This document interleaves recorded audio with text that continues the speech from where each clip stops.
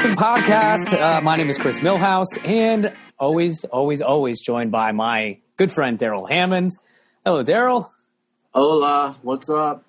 And today we are going to be joined by. We just want to give a shout out to our producer, Jim Search. Hey, what's up, party people? Good to be here in voice. Always here in spirit, but always now in voice. So yes, everybody by now pretty much know we do this over Zoom. But Jim's our podcast producer, who's done a great job for all of our episodes here so far. So we figured we'd have him on and give him a nice little shout out in the beginning here. I appreciate that. Good to be seen. Jim came to work with an attitude tonight, huh, Jim? came in pretty hot, Daryl. Ain't gonna lie. My first words were, "I want to quit my job." But allegedly, if they're listening, allegedly, I love my job. Everything's great. Yeah, we were just talking about bad jobs and jobs that were shitty and that we just couldn't wait to quit. Like Daryl worked in a restaurant years back, and I've done the same thing. Man, I worked at a bar and I was bar backing a long time ago, and man, I just came to the point where I was like, I cannot wait to quit this fucking job. I had it all mapped out. Like, you ever see that scene in Half Baked where the dude just goes like, fuck you, you're cool, fuck you, I'm out. And then he just leaves. Oh, yeah. Well, the funny part for me was it really wasn't about that I was a waiter even or a bartender. It wasn't about that. It was about the people that ran it. It was about that's usually what it is. The way the fucking place was set up. Because I worked for years at a place called Skyline Motor Inn that was later popularized in a book called The Westies, which became a movie called State of Grace.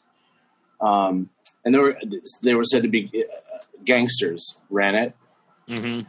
And frequented the place. The clientele they said were gangsters. So I thoroughly enjoyed working there. I liked them all. I thought they were just knock around neighborhood guys.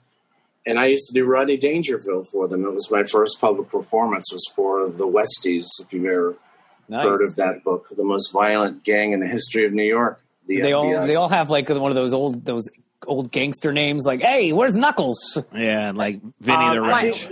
There was a little bit of that.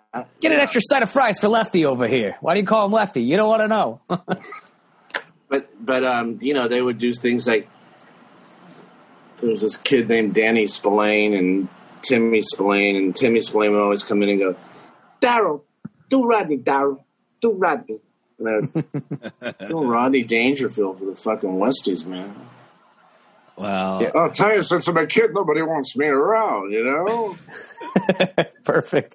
It sounds. I'll tell you, I'm all right now. Last week I was in rough shape, though, My wife's father moved on us. Has electronic pacemaker. Every time he sneezes, the garage door opens. Okay. So it sounds like you got some respect with that one. I got respect from the Westies. I don't know that they were gangsters, but people said they were. Well, Dangerfield may get no respect, but you got the respect for that. That's what it gave me the confidence. Yeah. I even did a performance at Catch Rising Star, and some of them came. Oh shit! Really? Like that's fucking 1:30 in the morning on 78th and Verse. Hey, Daryl, these guys ain't laughing. You want to fucking take them out? Mm-hmm. They laughed. I completely sucked, and they laughed so hard. Like there was no one laughing except these fucking guys would laugh their head off. Everybody else there was probably scared to death to fucking laugh. They're like, if we walk out right now, are we gonna get murdered? Yeah. Nobody else liked me on that my stage debut. Oh man! Well, man. Everything has changed now. All right, everybody caught on to the Daryl Hammond train pretty quickly. So, well, if even half of that is true, then I'm happy that I somehow ascended from the most unfunny human ever. Well, I think that's how we all are when we start stand-up. For those listening, Jim's also a stand-up too. So we, the three of us, we put in our dues. We have to pay our dues in the beginning. We eat a lot of shit on stage, as it's so put delicately. Yeah, you bomb. What was that old saying? If you're not bombing at least once a week, you're not really doing stand-up. So, is that an old saying? Yeah, I think so. I still have some of like my like tapes from like year one, like year two. Yeah. And they're like whatever, like 10-minute sets. I'll get 2 minutes in and be like, I can't fucking look at this anymore. Like tell the joke. Like, where is it? Come on, dude, get there. I'm getting to clinics. Keep talking, because I did material that was fucking atrocious. And, like I pray to God no one ever knows or ever hears any tape. Look at, you're only, it's about the hardest thing in the world to do. There's strangers. You've never met them. Now you're going to make them laugh their heads off. Oh, yeah. Talk about degree of difficulty. My early jokes were just a lot of short guy jokes. I did a lot of the jokes about trying to bang tall women, and, for lack of a better term. And I just remember I was like, my big joke was something about like me going up on a woman. I was like, you ever get eaten out standing up, sweetheart? Yeah, well, now you will with me. Something so hacky. I mean, look, it's probably going to be my new closer next week, but still on brand. I bought it for $50. I bought a joke off a Arizona comic, a Phoenix comic, and it was, I hope we can edit this out if we need to, because it's so. And the joke was, hey, I don't understand lesbians. What are they in the womb at birth going, hey, I got to get back here more often. Jesus. Horrifying. Yeah. Well, I mean, we live and we learn, my friends. We live and we learn. The rest of my act was just as bad. Yeah. Should we bring in our guest for today? Sure. He's standing by and waiting. We have one of my favorite all-time SNL cast members, Horatio Sanz, will be joining us. Let's see if we can get him on here. What up, dudes? Hey, man. Where am I? We can't see you. Okay, here we go. Get ready. Hey. All right on. Well, welcome to the Third Person Podcast, Horatio Sanz. Hey, how are you, Horatio? I'm doing great. Thank you for having me, gentlemen. Yeah, thanks for being on with us. Horatio, do you remember when I used to call you the straw that stirs the drink? I do remember that, and I was one of the best compliments anyone ever gave me. Daryl told me that you were the only one that could make him laugh. They would always send you in SNL days back to get in particular. I mean, I remember a photo shoot for Esquire magazine, and I was really glum, and someone was like, will you go over there and fucking pump oxygen into that dude? Just so they could get a genuine smile out of me for my picture, Oh, yeah. Yeah. Oh, extremely funny man. That's a hell of a compliment again, because, you are such a good, like, once you get into character, you're in there. You're like in the zone. So to make you crack up a little bit, I remember I was thinking today about the Turkish talk show when you're. I tried to tell Chris about it. Will you tell Chris? It's the funniest thing, maybe one of the top 5 I've ever done. And I fucked up the line so much because he made me laugh. Perfect. What was the concept for the sketch? What was it? I didn't see this one. Well, me and Higgins were kind of like dicking around with this Turkish kind of cool guys from the 70s. And so they were current like 90s or 2000s people, but they were like 20 years behind. So they would say like bull jive. Come on, man. Like, don't come in here with that bull jive. And they were trying to use like cool urban stuff from the 70s. And it was just insanity of 2 crazy guys that just like get very violent right away. Just like it's playing off that kind of Middle East rage that we all are afraid of. And I played the sidekick who was kind of stupid and untalented and mean-spirited and just a mess. It was every show, it was a countdown to Horatio yelling at this fucking guy. What was your character's name? Jeez, I can't even remember. Was I Foray Mutar? Were you Foray Mutar? That was you? And I remember, I was Foray, and that was one time your mustache was falling off. And Ian McClellan kept putting it back on. Yeah. And you started yelling at me. They had you perfect, like, they had just seen it fall off, and I'm like, get yourself together, man. Come on. Stop drinking that sake, man. I go, you drink so much you can't grow a mustache anymore. And we had the most famous and talented people in the whole world on Foray Mutar's talk show. Yeah. That's awesome. Lovely stuff. I got to look up those clips Only for sure. Only sirs are allowed to do that.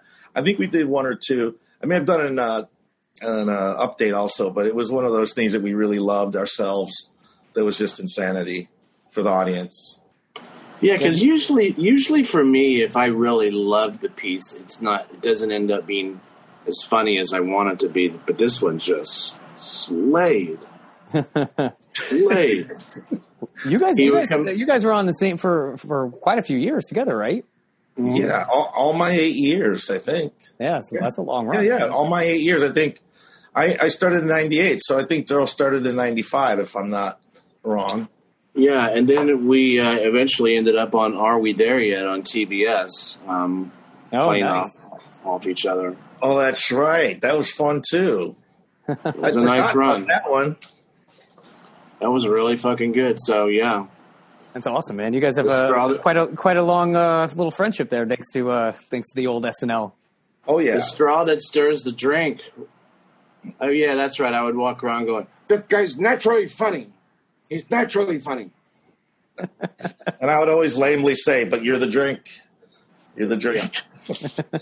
Listen, when you're in the trenches, Chris, you got to do stuff to keep yourself going. Oh, yeah. I can only imagine, man. I mean, I look, if the closest I come to that kind of stuff is when I'm Horatio, you don't know me, I don't know you yet, but I do stand up for a living, so I've done it for 15 years, and the closest thing that I could probably do with what you guys are talking about is just busting balls with other comics and in the green rooms or on the road, just to try to get through. And you're like, all right, man, we got 7 shows we got to do.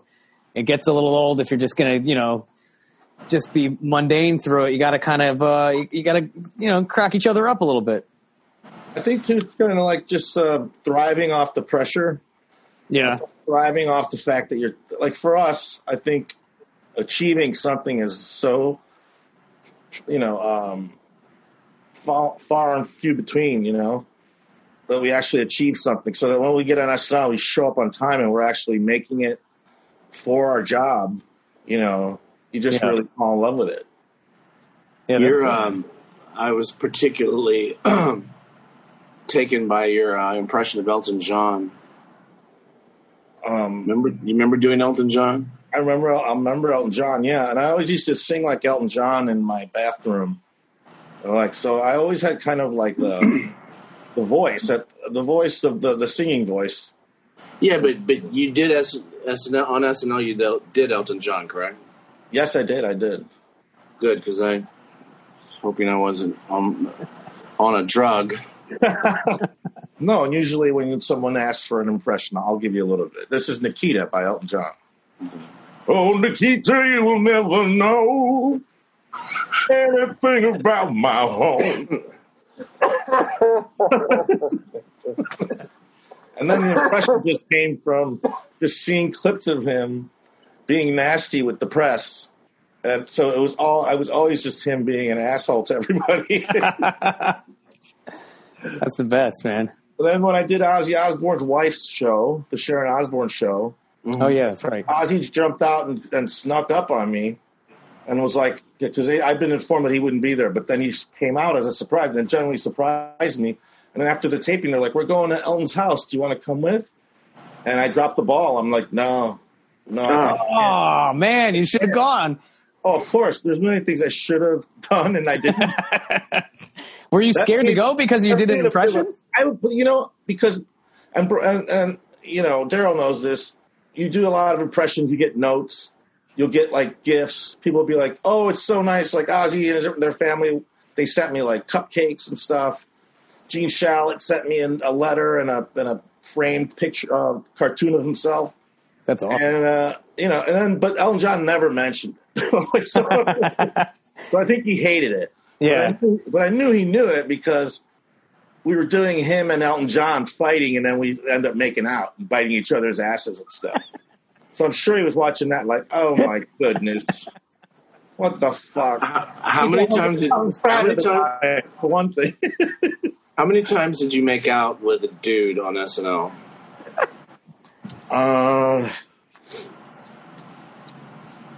It hasn't been a lot. Not enough that I remember, and I hope I'm not insulting any of them. Right? I did. Usually it's like you're a politician, someone else is a politician, and like never. The correct answer here is not enough, right? Yeah. My favorite was when Will Forte was playing Bush and I was playing Rumsfeld, and we did an exact replica of the final 3 minutes of Friends, the series-ending scene. And between David Schwimmer and Rachel, and we just, God almighty, was that fun. To hear that sound in that theater, just when it explodes, pretty fucking great. Yeah, something about to the size of it, because most studios are kind of big now. For I guess for the time, the studio kind of like has great sound. I guess is what I would say. Oh yeah. There's always been an issue for me with like, even when I watch it now, I'm like,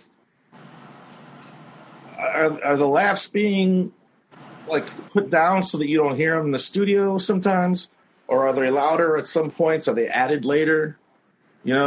Sometimes it feels that way. It feels a little off sometimes. Yeah, but I mean, I'm just also saying that when it hits hard, it's like amazing. The place you're in, it's like a museum of great comedy. It's like crack. It's like comedy crack. I was always wondering why they never had an audience warm up. Somebody goes in. They did. It was usually me for like 5 years. Oh, was it you? You did that? I didn't know that. I know Michael Che comes out every once in a while and does a little stand up and crowd work. Then it was Keenan, and me and Jimmy did it for a while. We just came out there and sang songs. Oh, that's cool. I know what the ladies sing with Keenan. I don't know if they still do that. They do. They do like a little solo. Oh, they did. I mean, last year they did. Yeah. Pre-COVID. Were you at the studio? I was invited to come to the studio, and I was kind of excited about it. But I went in anyway, just in case, and I don't know why. I recorded the whole montage. I recorded everything. But because I kind of sensed that something might happen, and it turns out they're just like, listen, love you to death, but you're one more body that we have to worry about. Yeah. One more person we have to keep safe, and maybe this is not the best weekend, and so we're going to record it for a while. It's also interesting that I wasn't going to be allowed to have a guest, which is just a little weird for me. But yeah, I'm a little upset because I would have been his guest. It would have been you, man. I'm hoping. I mean, I would love to go as Daryl's guest one day. I've only been once, so I'd love to go again. I always loved having people to the show because they would just be so fucking delighted. Oh, it's a cool thing, man. It really is. Oh, it's a really cool thing. I would say to my friends, like, even if you don't like the show, or I'm not friends of friends, I'm like, even if you don't like the show, you're gonna love watching it being shot because of all the ins and outs of it. Yeah, it's a really cool process to watch, man. And again, it's like we're showing up sometimes seconds before the cameras roll, and there's something insanely exciting and fun about making that. Not missing it would be like, oh, come on, you hit it first, and then like things can go off. But that's a lot of the excitement I'm talking about, of like the achievements of just like little goals, and that show's all about that. Were you ever aware, walking around backstage, or did it become just sort of passe for you? But were you ever aware of just who you might pass in the hallway on the way to the bathroom? I mean, from Hillary Clinton to LeBron James to Cam Newton.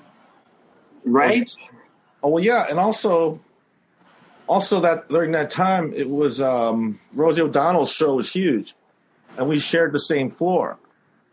So we were rehearsing, and you'd see also just all these crazy celebrities from Rosie on top of our show.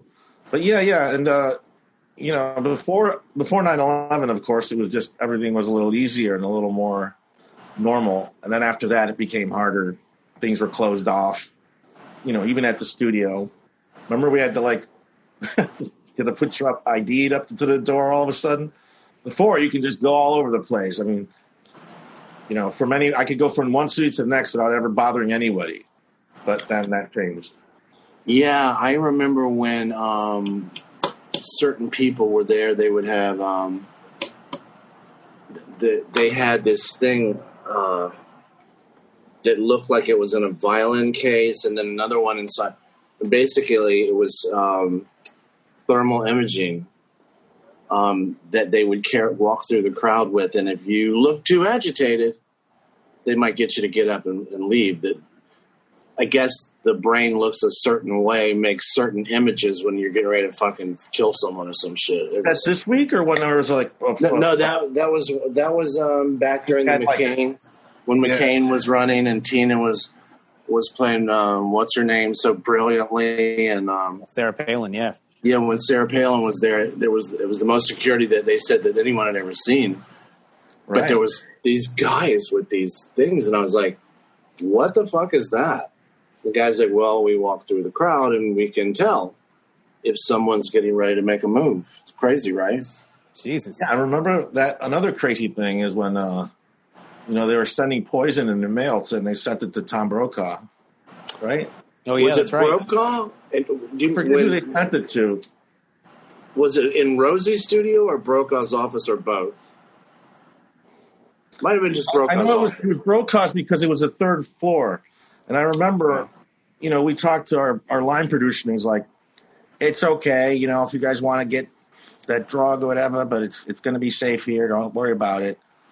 I'm like, okay. And that was when Drew Barrymore was there. Yeah. And I remember going up the stairs and then the elevator stopping on the third floor and opening up, and you just see these guys in hazmat suits and these machines you've never seen before. And you're like, okay, that's crazy. And then it wasn't that bad on the 8th floor, but we did have Sanjay Gupta, I believe, on a monitor talking to all of us and Drew Barrymore to make Drew Barrymore relax and not be afraid. Damn, man. Yeah, and even now, when I went over there the other day as I was leaving the studio, there's guys with fucking guns that are more closer to cannons than guns. You know what I mean? Horatio, they were military, I guess. I mean, with like when there's when the Christmas tree, like with the Christmas tree. Okay, yeah. But yesterday or the other day they were right out front. They were on 5th Avenue and sort of around the rink. Guys with big guns, and you wonder what in the world do we not know about that these guys stop? Yeah, you know what I mean? Yeah. And then one day, I was going to tell a story of someone who was passed. It was during the Sarah Palin time, and they did all these extraordinary security things, and they came in and they went through all of our dressing rooms that Saturday morning, and then there were people with flak jackets and shotguns, and we had to pass through them to walk into the studio. And I remember one of our castmates, Horatio, and I won't say the name, walks up to these they're FBI Secret Service. She goes, listen, I don't care what. Y'all motherfuckers don't touch my pot. Because I'm just telling you right now, I got some weed. Right? And they're just like, really? Did we care about that? Really? Shotguns to stop you from lighting up? Pretty sure. Yeah. Dogs. And then a fucking camel walks by. Yeah. and there's somebody tap dancing. I remember peeing in me and Jimmy and Lauren were peeing in the same bathroom, and I was like, "Oh, Lauren's in the other bathroom, the one by the elevators." and I was doing this bit about Jimmy talking to his dick, and his dick being like, quit touching me so much. Uh-huh. And so I was just doing the voice of his penis, and then Lauren walked in. And I was like, well, I'm already doing this bit. I can't just stop in the middle. and Lauren actually did laugh at it, and I'm sure he was happy to be involved in the joke. So this is three very famous people leaning up against urinals with their hands down here, doing the obvious, and you're talking like Jimmy's penis. Yeah, I was having a conversation between him and Jimmy's penis, and then Lauren walked in, and so I just kind of like, well, just finished kind of doing it, and then. Well, a lot of people. Jimmy noticed Lauren was there, and I know, I was kind of like already done.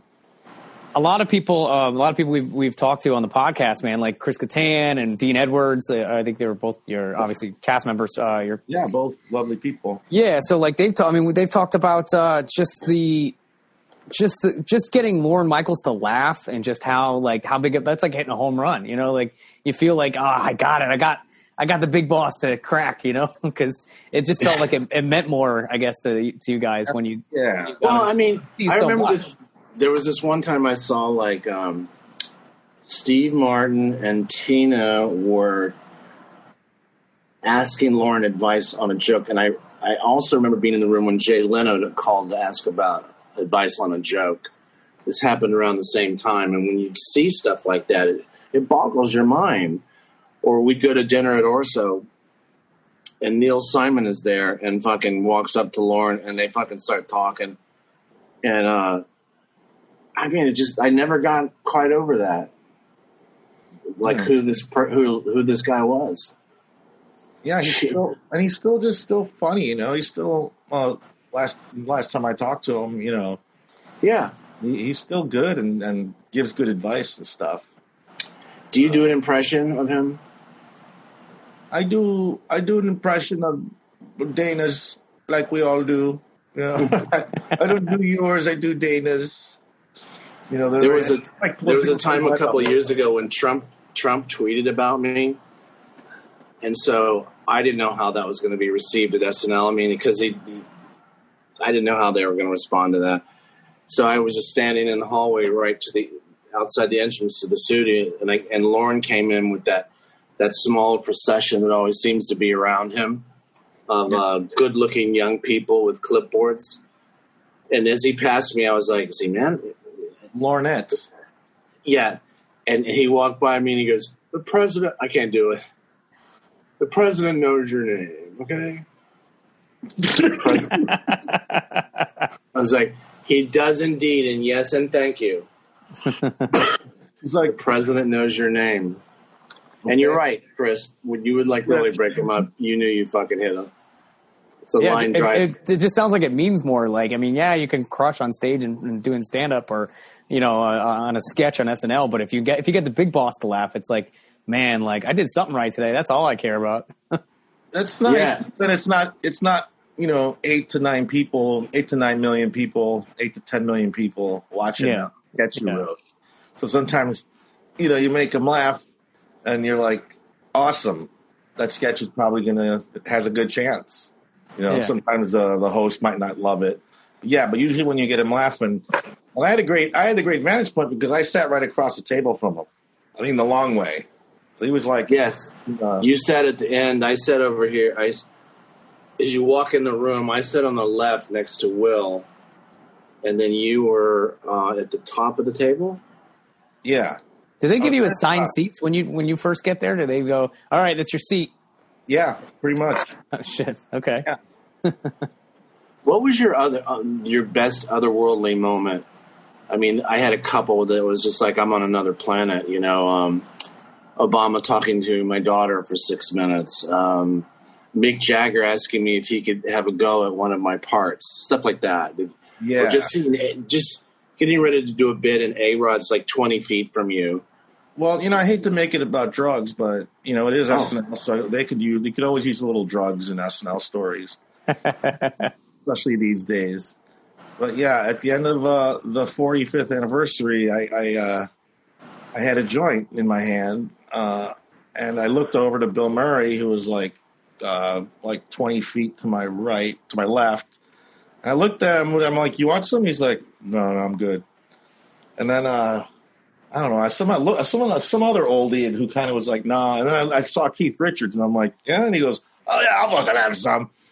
So as soon as Keith Richards grabs the joint, then everybody else starts coming back in. Not Bill Murray, but like the young guys, the young cast members were coming in like, "Oh shit," And Jimmy came in, and then we all smoked this joint, and I still have it downstairs because it has all this DNA on it. But yeah, it's awesome. Well, do you remember Dana Carvey's story about when he quit smoking pot, the arrival of his sons, and he's going to get clean and sober, and he was on a big health kick, and he was never going to smoke pot again. And then one day he was over there somewhere at SNL, and Paul McCartney offered him a joint. And he thinks to himself, okay, so I don't smoke a joint with one of the original Beatles. I know. You gotta do it. I pass on the opportunity, And that anniversary show, my dressing room was next to the bathroom on the second floor, which is right down from Keenan and Leslie Jones and Kate. The people that came into my dressing room asking to sneak a cigarette that night, wow. And I still think about it. I was like, that was something else, man. Yeah. It was something else. I think I was in there smoking with you. I'm sure you were. I mean. Oh, no, it was a fantastic evening. Yeah.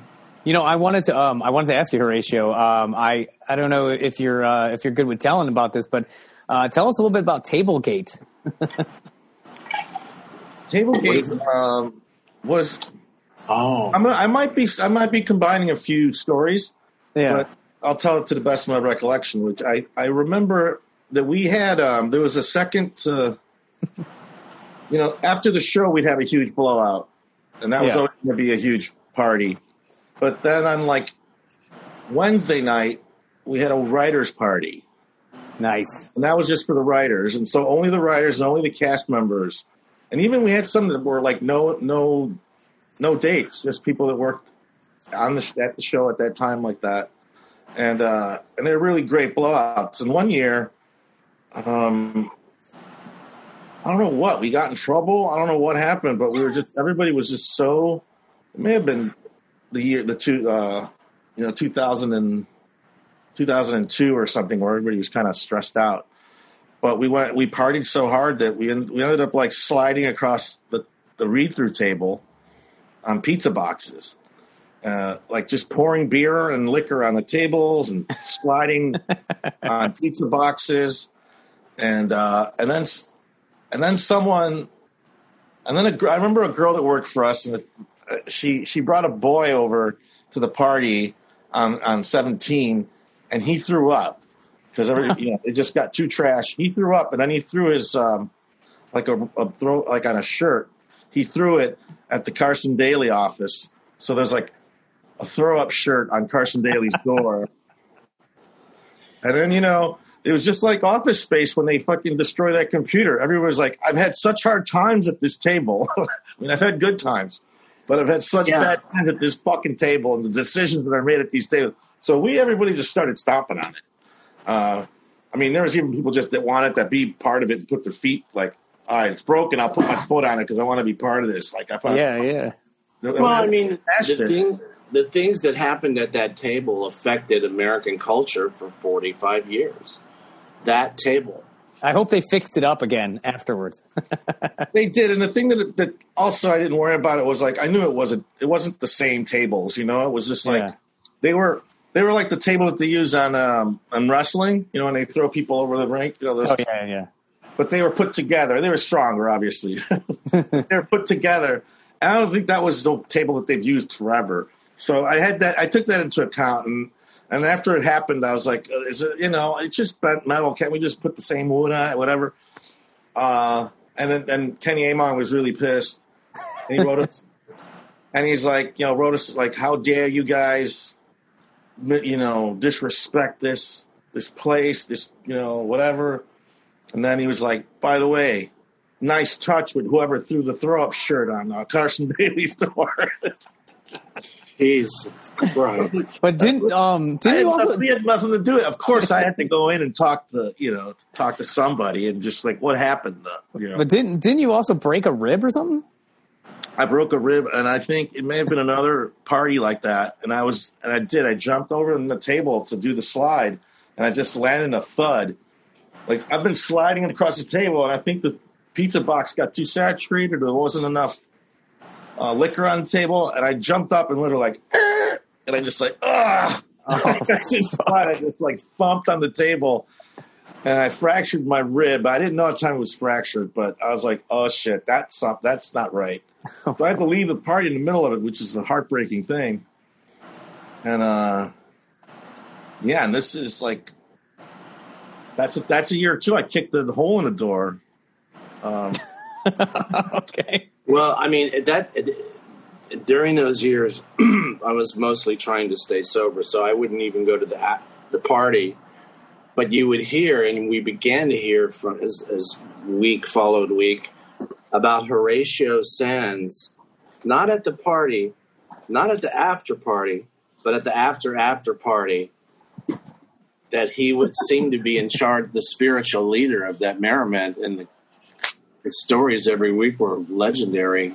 Yeah, I got to party with you, Horatio, man. It's fun for a little bit. It's fun for a little bit. And then we end up in handcuffs. I have to suffer the next day, but usually I'm pretty good, and I think I'm a good time. But yeah, I was like, from when I was growing up, hearing about the show, part of the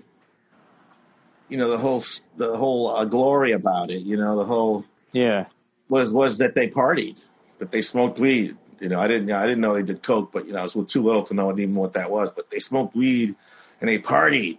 And Belushi had his own bar.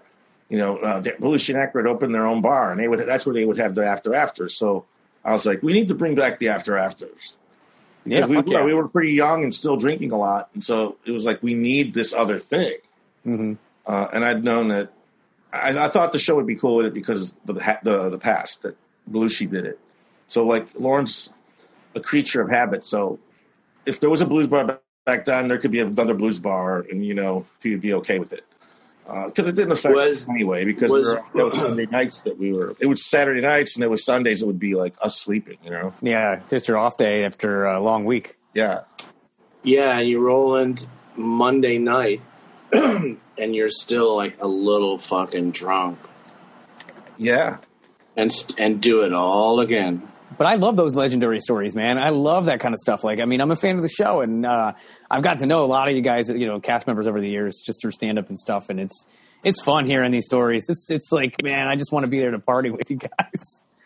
Did you have a particular hero in SNL lore? Like mine, for instance, was Eddie Murphy. That's the guy that I tried to be as good as. Belushi was my guy. But yeah, Belushi and most of those guys from. I'm going to say it. I loved everybody on the original SNL because I was a kid watching. I watched every Wednesday. I used to like play repeats of it in a condensed form, and I would watch those every Wednesday. And so I was an addict of the show. And wait, what was the question again? Who was your hero? Oh, Belushi.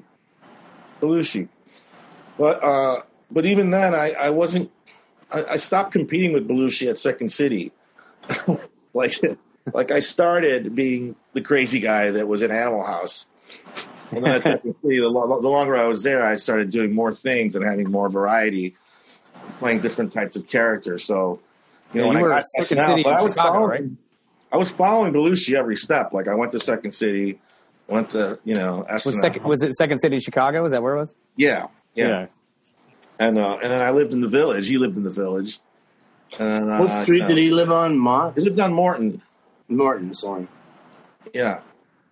I think 50 Morton, if you want to go there and bother the people that live there. Yeah, let's go ring some doorbells right now. That's cool, man. What was your can I ask what was your audition like for SNL? Like, Daryl talked about how he auditioned like 2 or 3 times, and we've had other people on talked about like they bombed and they thought they didn't get it, and then they got it, and it's never really, it's like hard to judge when you did it, you know, and I really thought like I was 28 when I auditioned, and I was already at that time thinking like I'm getting a little long in the tooth, so I better quit fucking around and really put my energy into something. And the year before, 2 years earlier, I'd auditioned for In Living Color and didn't get a call back. Me and John Glazer went in there together and did some bits, and like there was no interest in us. And then there was a Roseanne, the cast of Roseanne. There was a Roseanne sketch show. And so by that time, I was still fucking around a lot. And then when this SNL thing kind of came up, like there's a possibility that you could audition for. I'm like, oh, okay. All right. And then I just prepared. And then Higgins and Hurley, he came to see the show. And afterwards, yeah, he's like, yeah, I think we're going to invite you to audition in August. And I think this was like May or June. And so I had a lot of time to prepare my audition. I always kind of say, like, I was very lucky that they were like, we came and saw it, and then they're like, well, it's going to be a couple months. Like, don't worry about it. And so by the time I did audition, I kind of knew all my shit. I was really good. I polished it. And I wasn't a stand-up, so I didn't have, like, these bits that I'd done before. These were all new bits, and I just kind of honed them on my own. But they were all, like, to show off. Like, you know, I probably did Elton John. I may have done Meatloaf, because I did a Meatloaf song at Second City. So I know that works. So I'll take that and put it in the audition. Yeah, I mean, I knew it was one of the greatest. Like, I think there's probably video of it on YouTube or something. Like, it's available to me, but I don't ever want to look at it, because to me, it was the greatest audition I've ever had and ever done. And I just don't ever want to see how it's okay, but not great as I thought. And so when I left, I'm like, oh, I nailed it. I nailed it. Nice. And I'm like, whatever happens now is out of my hands, but that's about as good as I could have done. And so that night, you know, we all got hammered in the village. And then the next day we waited, and then they were like, you have to have a meeting. We're going to have a meeting. And so then you go meet them. Where was your meeting? It was in Higgins' office. Did you ever do a dinner or anything like that? We thought to be asked about the show? Like, I did 2 auditions for Lauren in the studio. Then I did one on stage, the comic strip. And then I had a dinner at some place here on the Upper West. I guess they wanted to meet me to see if I was a psychopath. And then I had one. Yeah, they do a psycho meeting. Yeah, to see if you're a whack job. Yeah, or to see if you're going to be fun to work with or pain. Yeah, because I assumed that everyone knew I was kind of kooky. But I think I was judged as a sort of a benign kooky.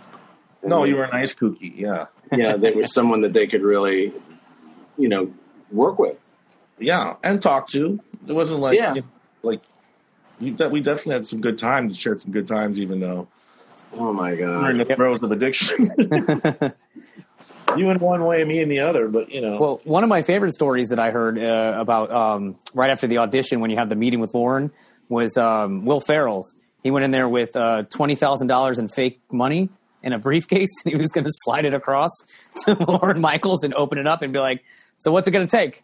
I don't know if he did that. He said, no, he said he never got, he said that when they brought him in, it was a lot, he thought it was going to be a lot, you know, more laid back and loose, but he goes, he felt so uptight that they just were like, okay, well, you know, you're going to be on the show. And he's like, oh, and he just never he's like, well, then you don't need that. Like, he never did it, but he had it ready to go with like fake bills to just make him laugh and try to bribe his way in kind of thing. But it definitely has that feel of like when in Flashdance, when she's about to do the final dance and she's about to be judged, you know? Yeah. It's got that kind of energy to it where it's like, okay, show us what you got. Let's go. Yeah. This is it. Famously, for me, you know, I was recommended by Adam McKay and Tina both, who you know, Lauren really liked. So I come from a good recommendation. But before I start my audition, Lauren turns to Adam and says, "So this is your friend?" And Adam's like, "Yeah, that's my friend." Let's see what you got. Let's see what you got. I'll see what you got. Like, he's basically saying, like, this guy better be good. You talked to me a lot about him, and I'm going to get him a little nervous too, see if he can handle it. Yeah, because he's sitting there going, I've got Dick Cheney on hold, and Jagger's in my office, and this is the guy. Okay. Of course, it's another cast member that you know from all the years you've watched. So Lauren not only is your boss. That's a little funny when you have to start realizing he's your boss and not just someone that you admire from television, from the time you on TV. Yeah. Was there a sketch where everything went wrong? I had a sketch with Molly once, and we were doing a takeoff on The Sopranos at the Bada Bing, and I was supposed to be Tony Soprano, and before I went out there, I got chalk in my mouth and a little glue in my eye, and the first 3 cards I had never seen before. And all of that, I ended up doing like Brando instead of Tony Soprano, because I couldn't cope with the chalk in my mouth, and I couldn't cope with the glue in my eye because I couldn't see my cards. Yeah. So I'm like, the fuck am I going to do? I decided, fuck it. I'm going to do Brando. So I ended up doing Brando, and then Molly came out as the 50-year-old dancer and blew the house apart. Oh, was it the 50-year-old, I'm 50? Yeah. Yeah, and I'm going to kick, and I'm going to punch.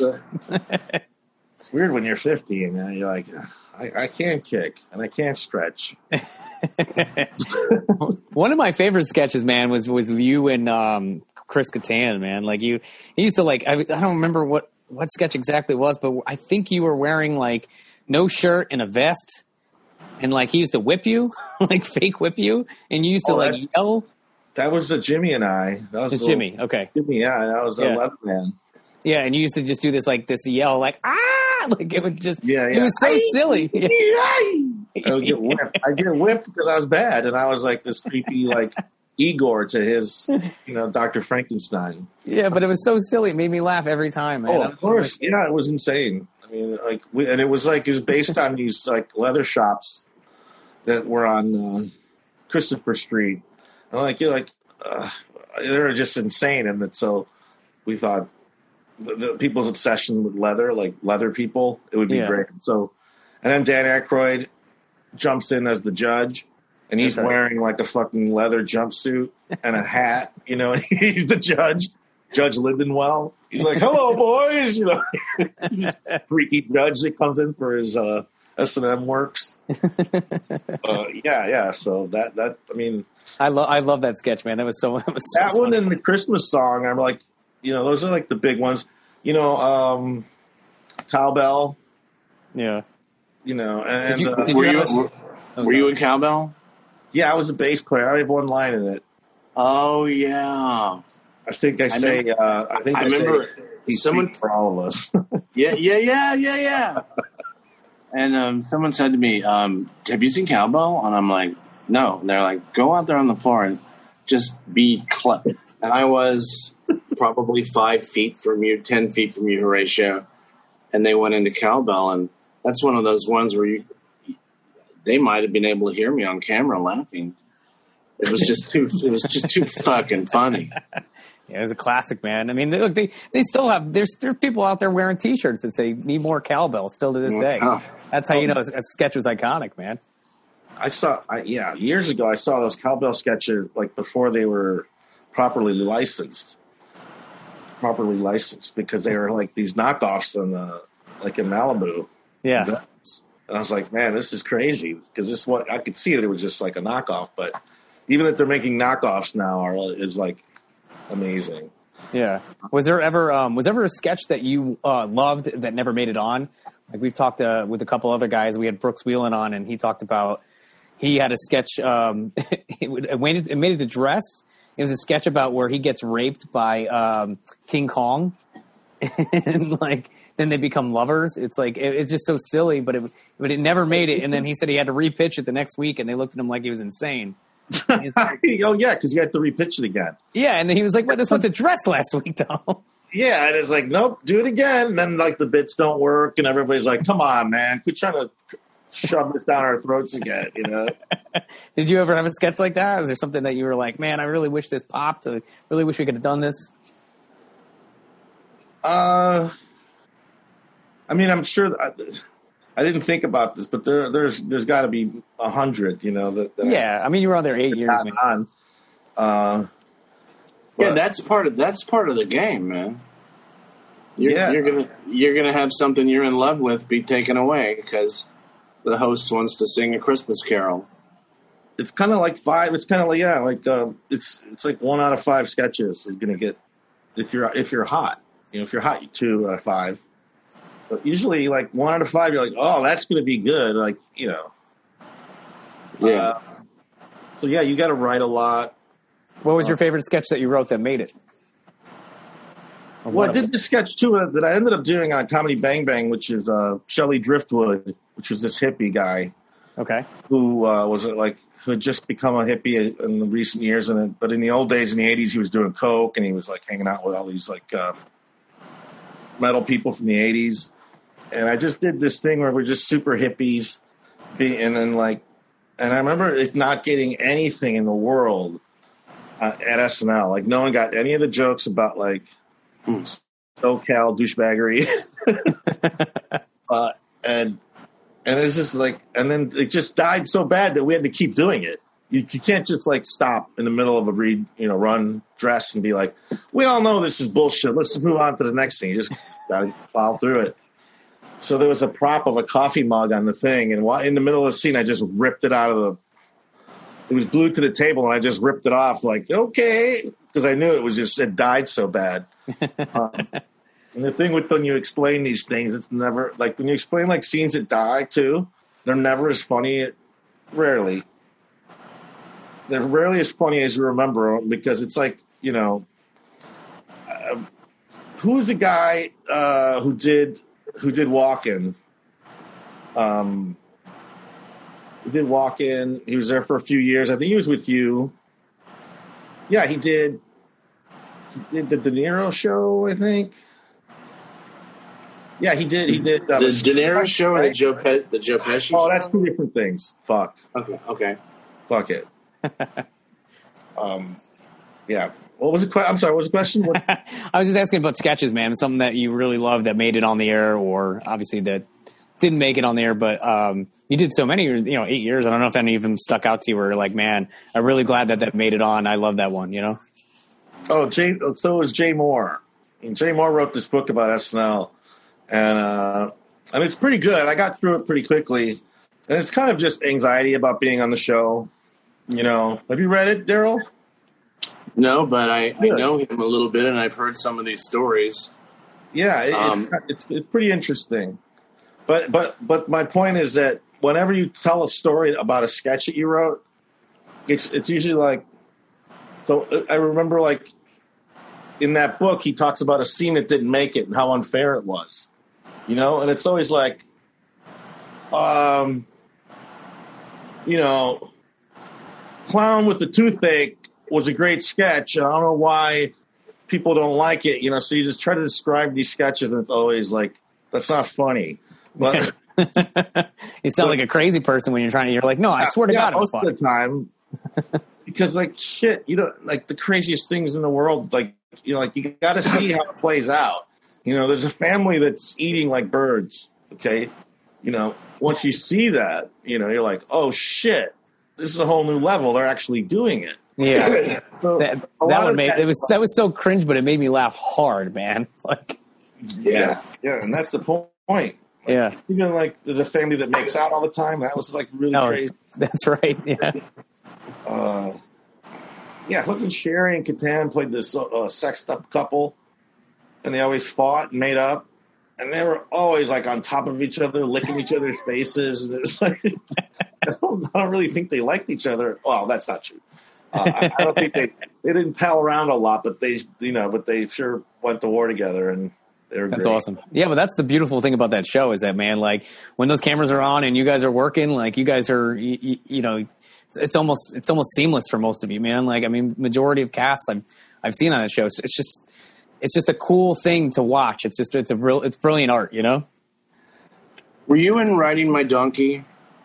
I saw the tape. I wasn't there for that. But yeah. Someone wrote a sketch about a politician riding a donkey. A political talk show. And everyone riding donkeys. Yeah. I was riding my donkey, and we used live donkeys. And in the first in dress rehearsal, they were really interested in our crotches, and so that caused us to break up. So then they drugged the donkeys during between dress and air. Not drug them. I guess they give them something to relax them. And on air, their legs went splayed like that, and we all went down in a heap. It was me and Meadows. I'm trying to remember. And you know, I hated cracking up because I don't think Lauren liked it that much, but I couldn't help it. But it happens so much, especially with Fallon and I think you and Catan. I mean, the donkeys were like never in control. Like they're trying to do the sketch and the donkeys are walking out of frame. You know, one donkey's taking a shit or something. It was just madness. And, that's like those. Daryl's donkey left while he's in the middle of the line, and I think he just started laughing because it just took him out of the sketch. He couldn't help it. Yeah. I mean, the fucking thing fell down, and I had to wear a catcher's cup. I hate when we use animals on the show. Yeah, well, they did that a lot with Tracy Morgan sketch, right? Yes. Yeah, they had that sketch, and the animals would always do something wild, and you're like, and just watching Tracy's face. I took myself out of one of those. I think I only did like a couple of them, but I took myself out of one because they had me with a chimpanzee, and they were cutting away to it, and I was with a chimp like on a box, and it was a baby chimp, but the thing like could feel I was nervous and was like fucking with my clothes, you know, and he pulled on my hair. He pulled it hard, and I'm like, all right, that's it. I'm not doing that sketch with that thing. Yeah, I'm out. And it's remarkable that even though the creature weighs about 25 to 40 pounds, it's like 10 times as strong as you. Yes. You know? Yeah. It's like a 400-pound muscle thing, right? It's sort of like if this little fucker wanted to, he could really remove my arm. You know, could just snap my neck like it's like in a fucking James Bond movie. Yeah. And people were like, "Oh, Horatio, you're overreacting." You know, like Jenna, who I love, was like, "Oh, Horatio, he's a little cute monkey." I'm like, No. And then that next week is when that chimpanzee attacked that guy, and this couple that went to a sanctuary. It was the same week. Chimpanzee escaped and just went. They went ape shit on these people. Pardon the pun. And it was especially gruesome, horrific slaying.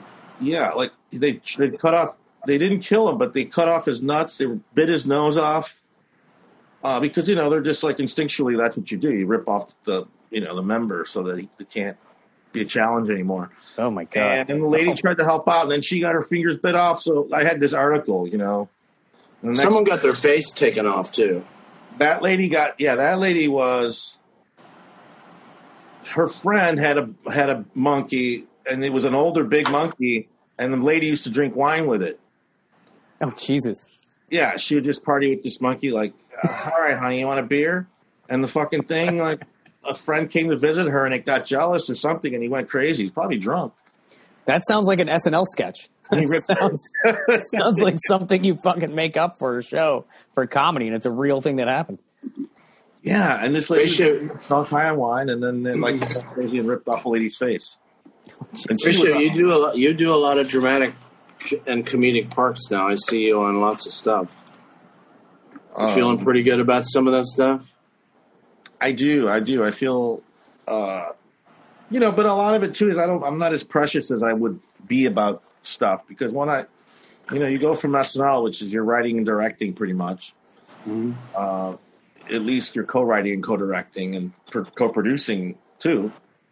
And then you go to a place where it's like you can't be as involved as you were in what you were doing before. You can't have that. So you have to kind of learn how to just be a player. And, what are some of the things that you've done lately? Black Monday? Yeah, Black Monday on Showtime I've done. And It's a great show. yeah, it's a fun show and get funny-ass people. Even the guests are always funny. Yeah, isn't that one with Janelle James and I think Yasser Lester writes for that too. I think. Yes. Yeah. Yeah. Yeah, I started comedy back in the day in L.A. and Yasser was one of the guys that I kind of came up with a little bit. He's a great dude. So fucking funny, especially on the on Twitter. He's so fucking great. And Janelle too. I've never known of her, and just to find out. Dude. Oh my god. She's got a great Netflix special. She's so fucking funny. Yeah. I said I was like I never meet people. I don't watch a lot. I hate being that guy. I don't watch a lot, but I really don't. And no, I'm the same way. When I met her on the show, she was super funny. Yeah. And then and it's fun. Don Cheadle's like a real good actor, so just trying to keep up with him makes you pretty good, pretty decent. Yeah, he's got a great sense of humor, though, man. I hear that he cracks a few jokes on some of the. Yeah. He keeps up with all the professional comedians. Yeah. So like he knows what's funny and he knows kind of what we're doing. I think he gets it, obviously. And then it shoots here near my house, and like the crews are really racially like integrated nicely. More so than I've ever seen, and I think it's because he kind of was like, if we're going to do this, let's do it this way, and let's cast let's hire fairly, and that's awesome. That makes it kind of fun. That kind of makes it special too. Yeah. Well, speaking of that kind of stuff, were you the first Latino cast member on SNL? I was. Yeah. That's pretty fucking cool, man. Yeah.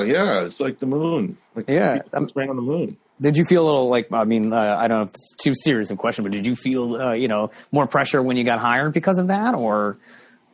No, I was more pressure. Like the Latino thing only mattered in the beginning when I was trying not to be stereotyped. So yeah. Oh yeah, I get that. At the show, I did the Too Sexy, and I was doing Mariachi Guy, and I was like, this can't be the first thing, like my first hit. Yeah. Just guys being like, hey, there's this other Latino guy you should be playing. So, I kind of talked to Lauren and took myself out of it. And I thought I was going to get in trouble, but he's actually pretty cool about it. Oh, that's great. That sketch and the monkey sketch are the only two sketches that I've actually taken myself out of. Okay.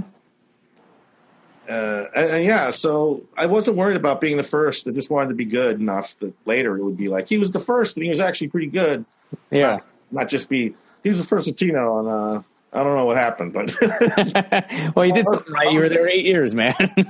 Yeah. No, it was good. It was fun. It was great, and I do feel proud that I was, and I hope that when I was coming up, people looked at it and were like, he's a Latino, or I think I should do that shit. At least I hope. That's the one thing you kind of hope. And also, I just, I had a fucking blast, and I knew I was funny for me, so I think some of that translated. Yeah, it definitely did, man. That was definitely a cool thing. I mean, I talked to Melissa Villaseñor about the same thing. She was the first Latina cast member, I think, for the ladies' side, and she said she was just so stoked to be cast, but also to have that part of it too. It's important. Yeah, and it's also like it kind of Fred and I both did those kind of characters. Once people knew that like we can do other things. He's Mariachi Guy. Then he went on and he had another kind of guy, a Cuban guy. Ay Dios mío.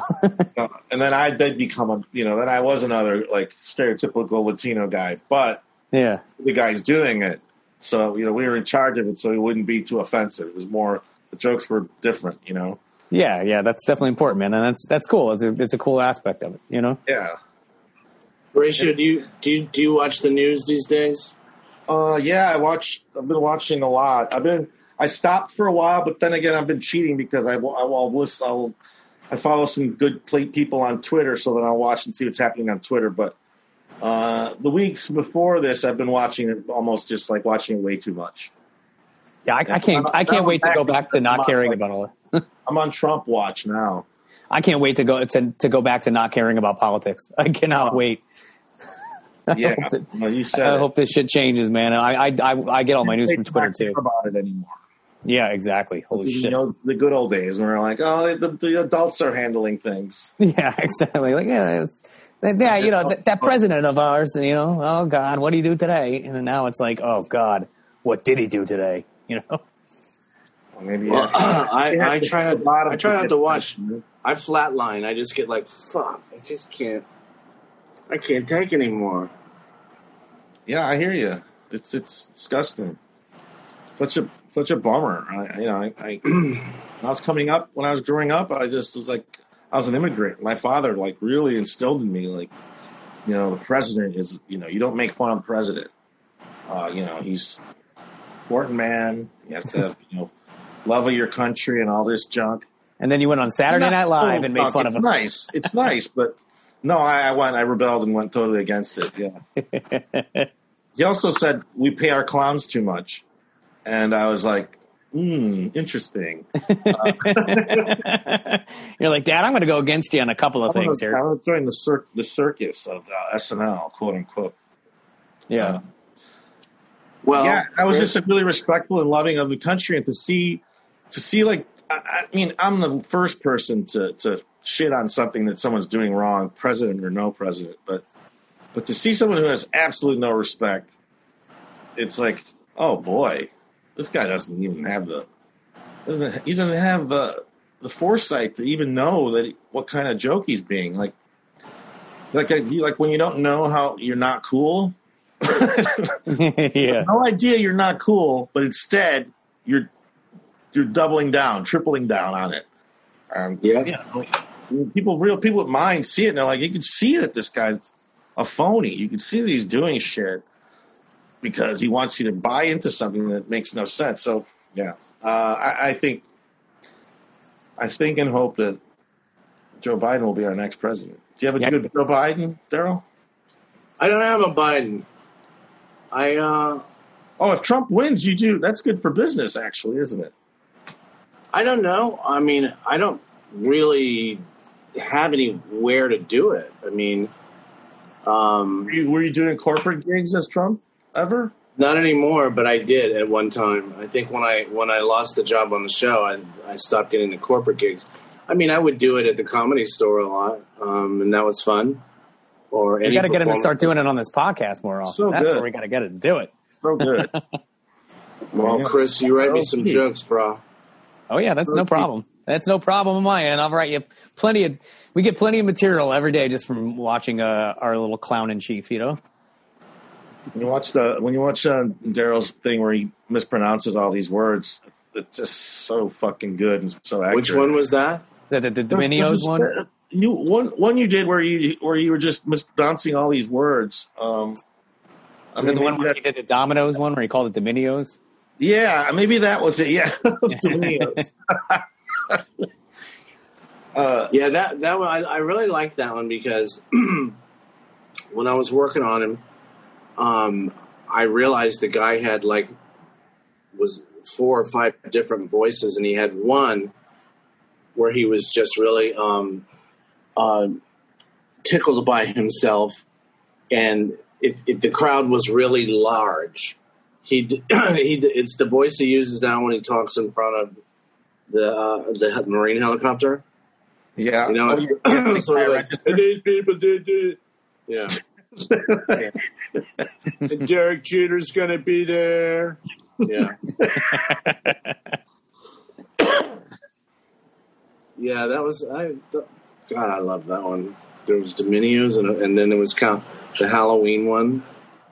I think Paula Pell wrote these, and I would go moo moo hoo, boo hoo hoo hoo, ha ha ha ha, The Apprentice.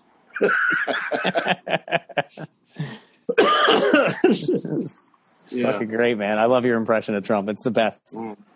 Yeah. Well, what I want to do is I don't know if I've sold Chris on the idea yet, but I bought this book about all of Groucho's scripts.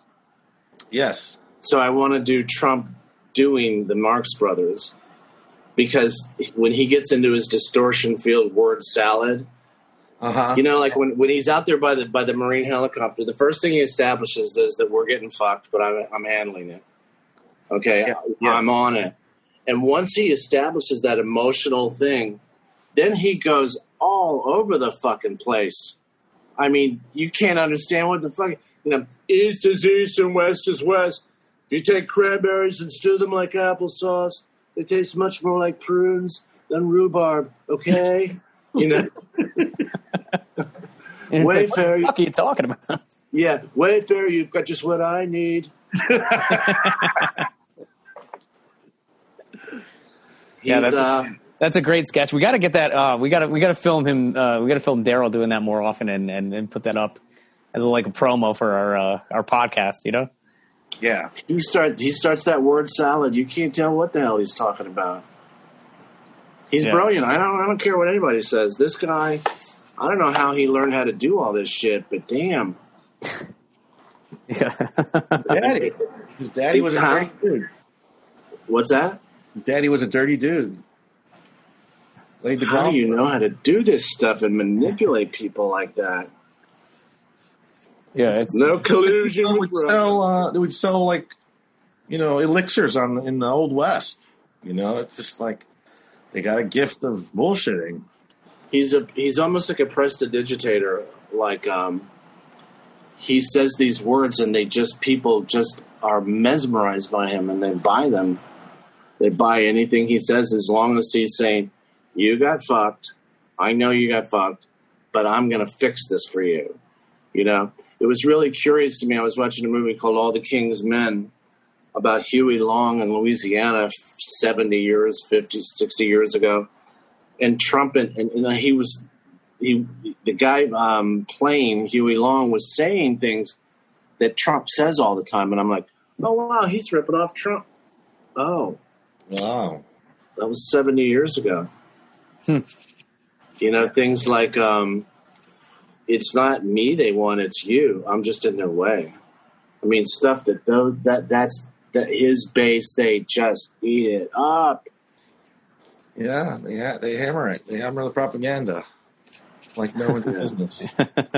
well, not to cut the Trump talk off, but we got to wrap up a little bit here.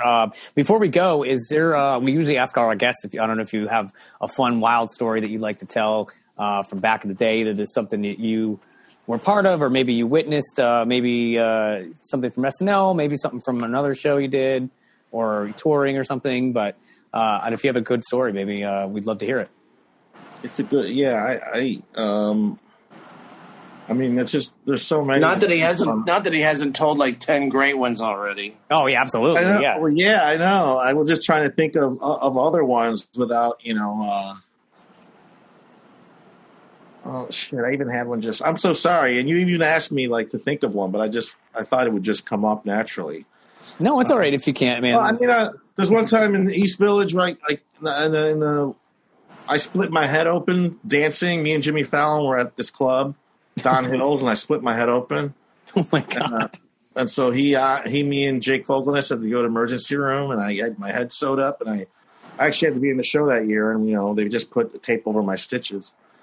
Oh shit! How did you do that? What happened? You're just breakdancing on the ground? I dove off the stage into like a blue curtain, which is a blue velvet curtain, and like what I didn't know was there was a cement pillar behind it.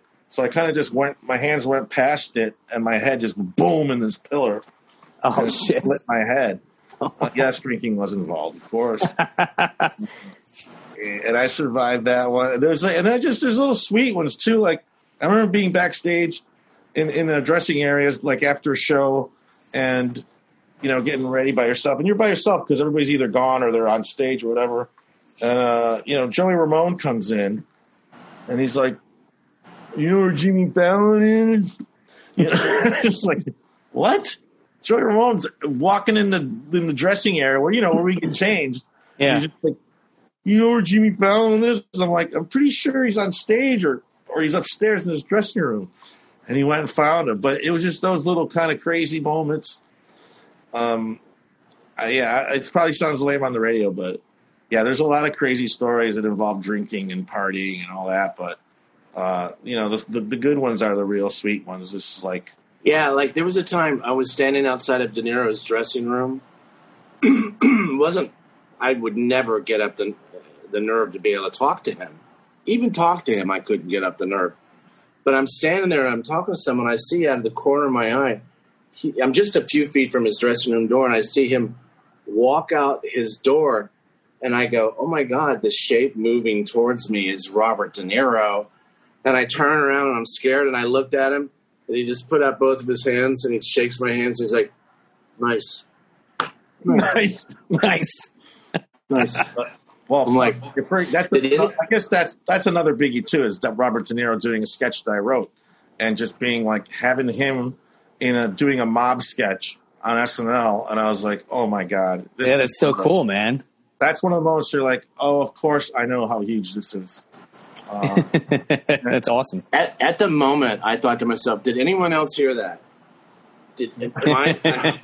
Please God, don't let me be the only one that heard that. Right? Yeah. No. Shit. And then Bill Murray hosting was a dream come true, or one of those dreams where like your actual dream is crashing into what got you there. Like your fandom and all your love is crashing now with your job. And he picked me to be he picked the scene that we wanted to do, that I was a star in. He didn't even have the funnier part. And I thought, that's just so fucking cool and like selfless. And yeah, that's cool, man.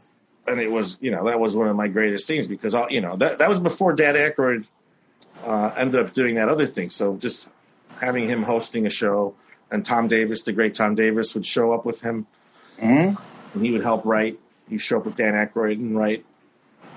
So those moments are like the great fun moments. Tom Davis showing me The Secret Garden on 11. But yeah, man, it's just a great experience, and I'm glad that you.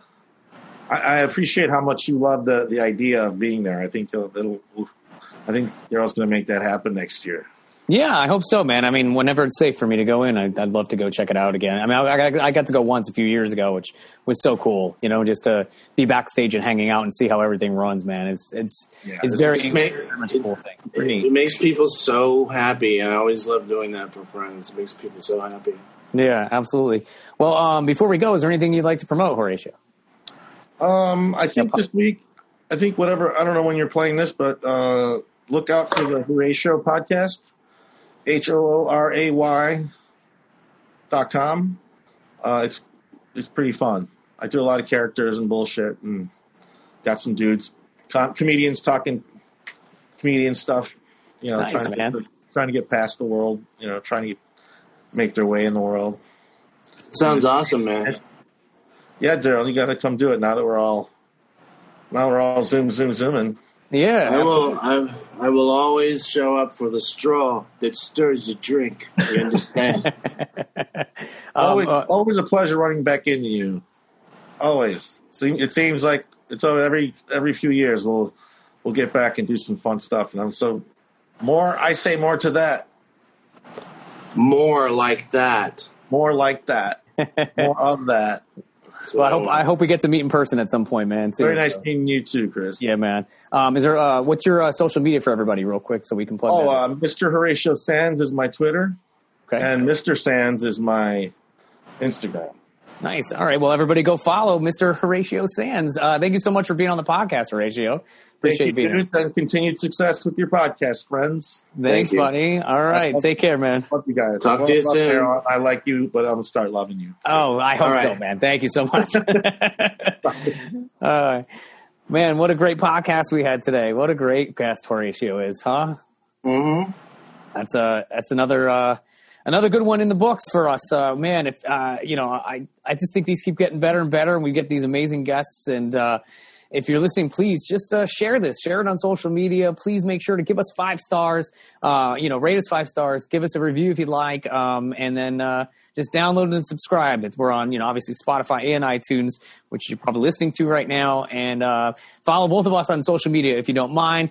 Daryl's social media is really popping these days. We're putting up videos on his Instagram, and so you got to follow him at Daryl C. Hammond, and I am at Chris Millhouse, 2 L's in Millhouse. And this is the Third Person Podcast, guys. Thank you so much for listening, and we will be back with another episode soon.